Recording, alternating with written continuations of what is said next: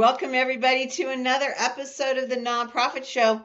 You know, Friday is one of my favorite days, not because the weekend is around the corner.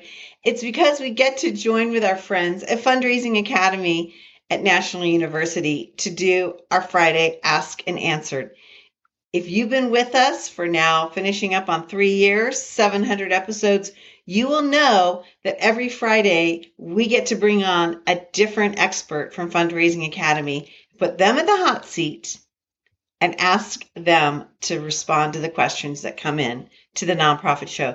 Today, we're super excited. One of my favorites, LaShonda Williams, who's a trainer from Fundraising Academy based in the great state of Texas in Houston. Welcome, my friend.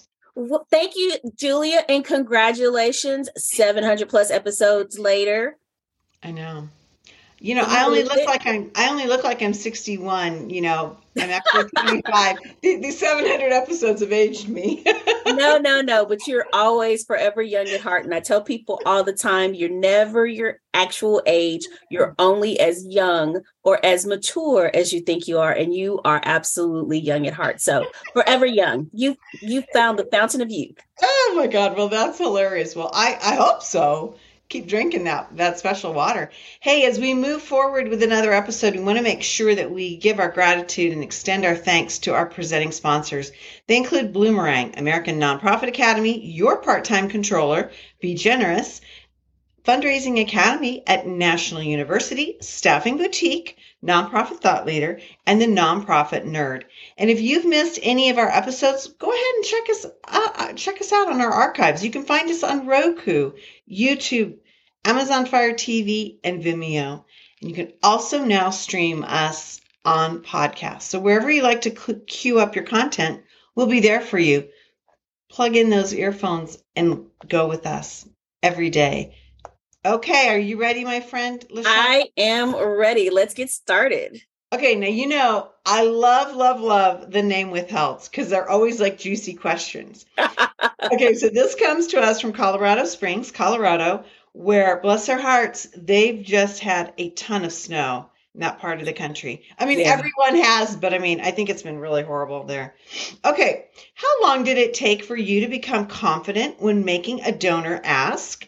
While I love my nonprofit and development job, I get sick to my stomach with nerves before an ask. Oh, wow. That is a really great question. And there is no proper answer. So Okay. I'll have to be very forthcoming with you. You know, I work in higher ed and I happen to be working at my alma mater. And so working at my alma mater, I tend to already have a lot of relationships. And so those that I'm engaging with, either I know them directly or we have someone in common. So as a development professional, before you even begin to think about making the ask, step one is developing the relationship. Mm-hmm. And so as you're developing the relationship and get to become more acquainted with your prospective donor, your confidence level should build because you're asking them probing questions to find out what their linkage is to your organization, the ability, as well as the interest. Mm-hmm. So with those nerves, I say, for me specifically, I've been in the industry full-time, 6 years in my alma mater, and I literally hit the ground running. So within 1 month, I was asking. However, for literally within 1 month. And so for others, I say that, you know, think about the scope of the relationship, think about the donor cycle. And for those of you that are familiar with the cost selling cycle, you know, making sure that you've asked all of those critical questions because confidence comes from knowing your prospective donor. Now, in the perfect world, depending on what level gift you're requesting, because it may be an annual fund level gift, it may be a major gift, those will require different levels of cultivation and engagement. But in general, when you're thinking about a general ask for a smaller shop, I would say the sooner the better. And so I'm thinking no less than a month, no less than a 4-month period, because that gives you time to ease them through the donor cycle. Okay, now let me ask you this. Do you find that it's easier to ask somebody that you know or who went to your school or you have some connection or somebody that you never knew and you started out, you know, in that cause selling cycle from ground one? And I guess I'm asking about this. I think of like personality. And I think about, is it harder to ask somebody that you've known for a time, maybe not in this role, but you So I would say that it depends on the individual. So confidence is a major part of that. And yeah. so, I've asked non alumni, friends of the institution for financial support. And that is when I allow my passion to truly resonate in storytelling and why you should support the cause.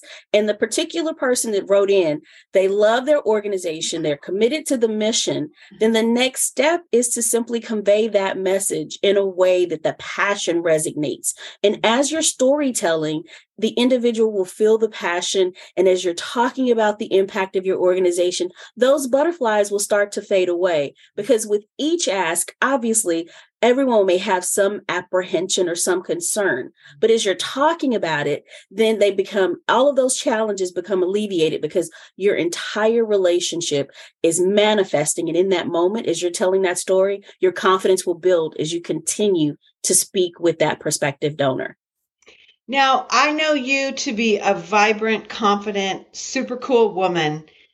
It's easy for me to hear this from you, but when you dig down deep and you've been doing this for a while and you're a professional, do you get these butterflies? Absolutely. You I do? get butterflies every time. Okay, So okay, like literally, so no one is okay. butterfly free. Trust and believe. You have to take that deep breath and then and absorb everything, and do that mental countdown, 5, 4, 3, 2, 1, and then you're on. And when you're Okay. on, you're being your genuine authentic self. You are sharing your cause. You Mhm. are sharing all of the reasons why the individual should support the organization. You're merely summarizing what your individual conversations have already been. And again, the time frame varies, because for principal size gifts, it may take a year or even 2. But if we're talking like annual fund level, and some major gifts you're able to cultivate that relationship relatively quickly, because there'll be instances where some donors will come to you ready. And Yeah, it's a yeah. matter of you making sure that you engage them adequately and properly, and give them the necessary information to make sure that that deal is sealed. But I say to the person with the question, you have the skills, you have the knowledge, you have the passion. Allow it to radiate through in Yeah. your storytelling. I love it. I love it. Well, let's go on to another question that comes to us from Angela from Los Angeles, California. What is the typical size of a development portfolio, and how many personal touches should be made each month? So that's 2 questions, LaShonda. Explain to us what a development portfolio, for those who might not know what that means. So, development portfolio is the number of individual prospects that you have that have been pre-qualified, that have demonstrated linkage, ability, and interest within your organization. It is a part of phase 1 of the cost selling type cycle, which is that pre-discovery. And so it depends, again, on the size of your shop. Most of the questions that were being asked are kind of broad questions, but I'd like to give you versions or variations Okay. as it pertains to the questions. So for a smaller shop, you will have a smaller donor portfolio, because if you're one person singular and you're the director of development doing it all, there's only so many that you can handle. However, in a traditional shop setting, you're looking at anywhere from 100 to 150 for major gifts. And if we're talking principal gifts, then that number will be reduced, because again, I mentioned earlier, it may require a little more time to cultivate and engage those relationships. So typical major gift portfolio is around that range. Now, when you're talking about touches, there is the average number of touches, and then there is the exception. And there are always exceptions to the rule, because every donor is unique and different. So on average, I would say at least 6 touches, because you want to have that initial introduction, the follow-up email correspondence. You want to provide them with some newsletters, some content, some collateral related to your organization. And as you're getting to know them, you want to invite them to come to visit the organization. You may engage them in a virtual space. So there's a variety of different touches, and each touch will be unique based on your prospective donor. The most And what's that important time frame? I hate to interrupt, but what's that time frame? So it varies again, depending on the Okay. shop, but I would literally, when we're talking about major gifts, it can range anywhere from 4 months to a year. And the same with Okay. principal gifts. Principal gifts tend to take a little longer to cultivate, especially if it's a new relationship. Okay. So that's another variable to consider, because there are instances where you have a donor that has made a major gift. However, they may have ability to make an even more substantial gift, Yeah. which you would be cultivating. So it may take a little bit longer to get them to that next level. So again, there's a lot of variables in there. But on average, I would say 6 touches minimum, because you want to make sure that you have not only cultivated the relationship, but you have truly engaged the prospective donor in a very meaningful way. Mm-hmm. And if you're managing multiple people in a portfolio, there's only so many hours in a given day and so many days a week. Yeah. And, it seems to me, and I would love, before we move on from Angela, because this is a great question, but it seems to me that a lot of times we hear about portfolios and all this, but we never hear about like the management and dare I say the cleanup. Yes. They just seem to get added on and build on. Can you talk to that to us a little bit before we move on? Oh, absolutely. So as you're transitioning prospective donors into becoming donors out, then you will also be securing additional prospects. And so it depends on your shop. If you have a prospect researcher in place, in some shops I've seen where you're given an updated cold call list on a monthly basis. On a monthly basis in larger shops. I'm thinking about one of my former employers, and every month there was a different set of prospects available as you're shifting out. So it depends again on the fluidity of your organization, the organization structure, the number of personnel that are frontline officers. So there's not a concrete, however, there's like a textbook average response. But again, you have to really think about your organization and set realistic goals and expectations based on resources, and those resources being the time, the people, and the amount of money that your organization has to invest in those said relationships. Right. Well, I think, when you just listening to you, I mean, this is really an indication of how you need to be strategic and you need to be thinking about this. And I can see two paths here. You kind of get stuck just trying to keep your head above water, or you can really drill down and say, okay, what is it we're going to do to navigate in a very thoughtful, intentional manner to grow our organization and to be more efficient? Exactly. And so with that, it's the end of the year. Now is the time to be thinking about that. Your Q4. And so looking back, was the number of individuals in your profile realistic in manifesting X number of gifts and X dollar amounts? Or is it something that you need to revisit? Because oftentimes we're very matrix driven, which is great because we want to have those quantifiables. However, the most important part of the entire process and philanthropy is that relationship piece. And that often requires quality time. Would you rather rush a prospective donor through the cycle to make an ask at the set dollar amount that you think that they should give? Right. Or would you like to really take your time, dive in, do all of the work with the pre-qualification, thinking about all of their holdings, and then making a request for your organization that really is very impactful and that will allow the donor to see the value in all that he or she may bring to the organization? I love that. And I just think what you just said is magical thinking, because it's just a generally sound way to be processing and thinking about this.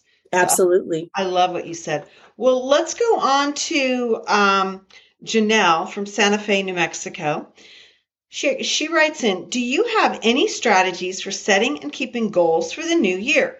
I know this is a wide-ranging question, but I want to set myself up for success and not disappointment. That's interesting. I could use some tips. I love it. It just built on the previous question. So I'm loving this. So, Janelle, The reality is now is the time, and I'm going to say that consistency. So first and foremost, we're metrics driven in this industry. So what I would say is take a look at your data. Allow your data to be your guide, because when you make data-based decisions, they're sound, they're thoughtful, they're strategic, they can be intentional. So take a look at your data. What have been your results over the past 3 years? What has been the trend? How much has been raised? How many donors?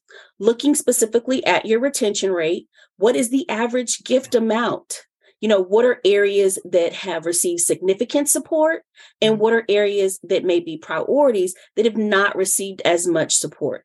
And that is how you begin to think about creating your strategic plan and essential elements that will provide you with the foundation to move forward to develop your goals. Now, when you're thinking about quantitative value, because numbers do matter, looking at your trends on average, I would say the safe yet stretch approach with goals is looking at the previous year and thinking anywhere from 10 to 15% increase based on your pipeline. And your pipeline is important, because if you do not have a substantial pipeline, then you may have to modify accordingly. So, setting those goals is important, but having that foundation of the quantitative information, being very strategic and looking at your numbers will help you create that foundation for success. I love that. Janelle, I'm totally caught up in this whole concept of goal setting and everything. And I've done this since I was a teenager, all the way through. My process for me that has really helped is that, and I'm very blessed because I work with 3 screens. So one screen that I always have up is it's like a task list of the things that I need to do for the day or the week and everything.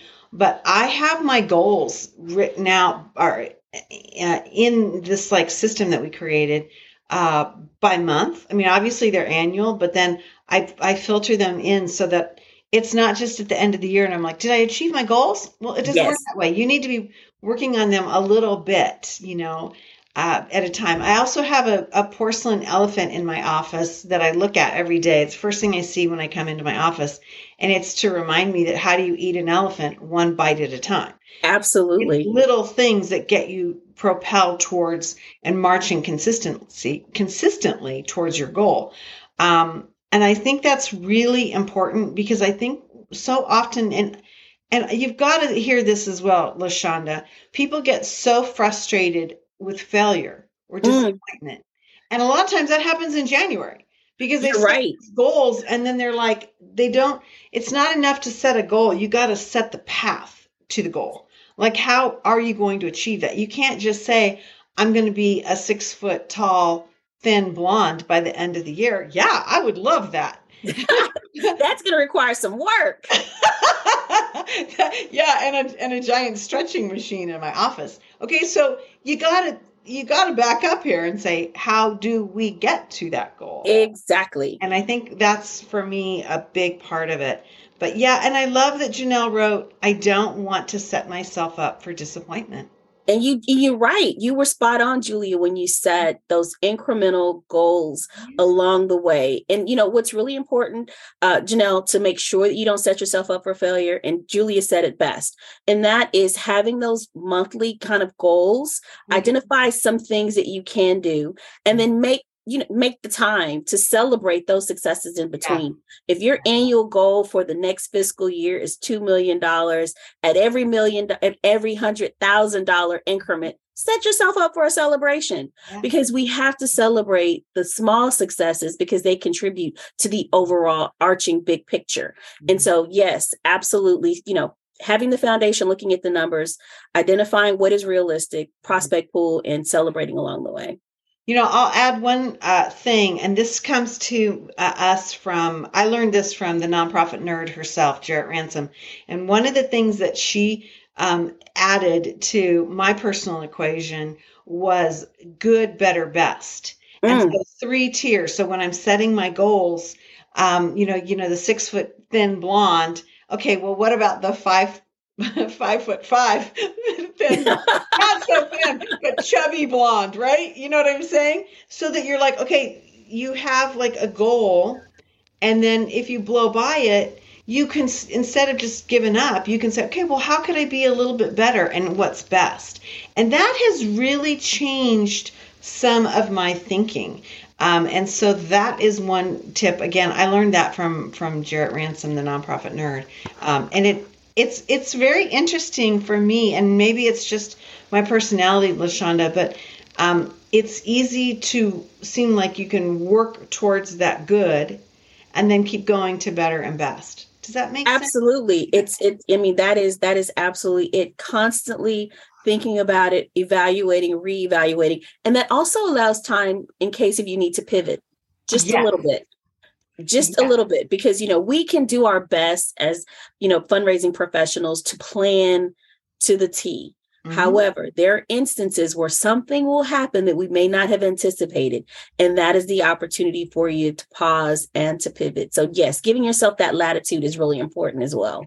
Well, if we didn't learn that from COVID, 2020 did it Yeah. to us.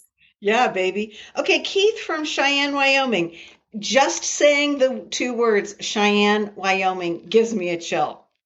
Because brutal weather, brutal weather. Right? Oh, whew.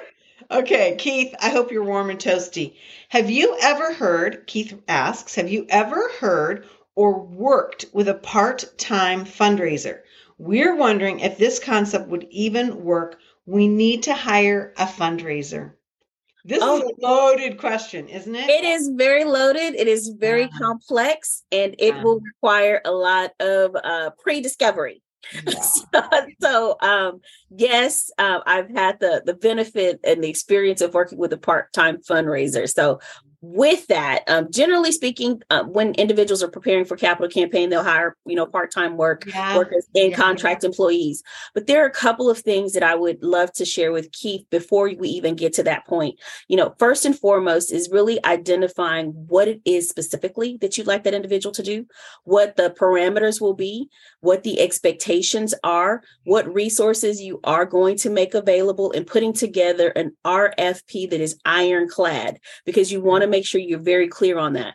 You'll also need some form of a non-disclosure agreement, because you want to make sure that that particular part-time professional understands that they're working for your organization, and that organization, the information retrieved is on behalf of the organization. The relationship is owned by the organization.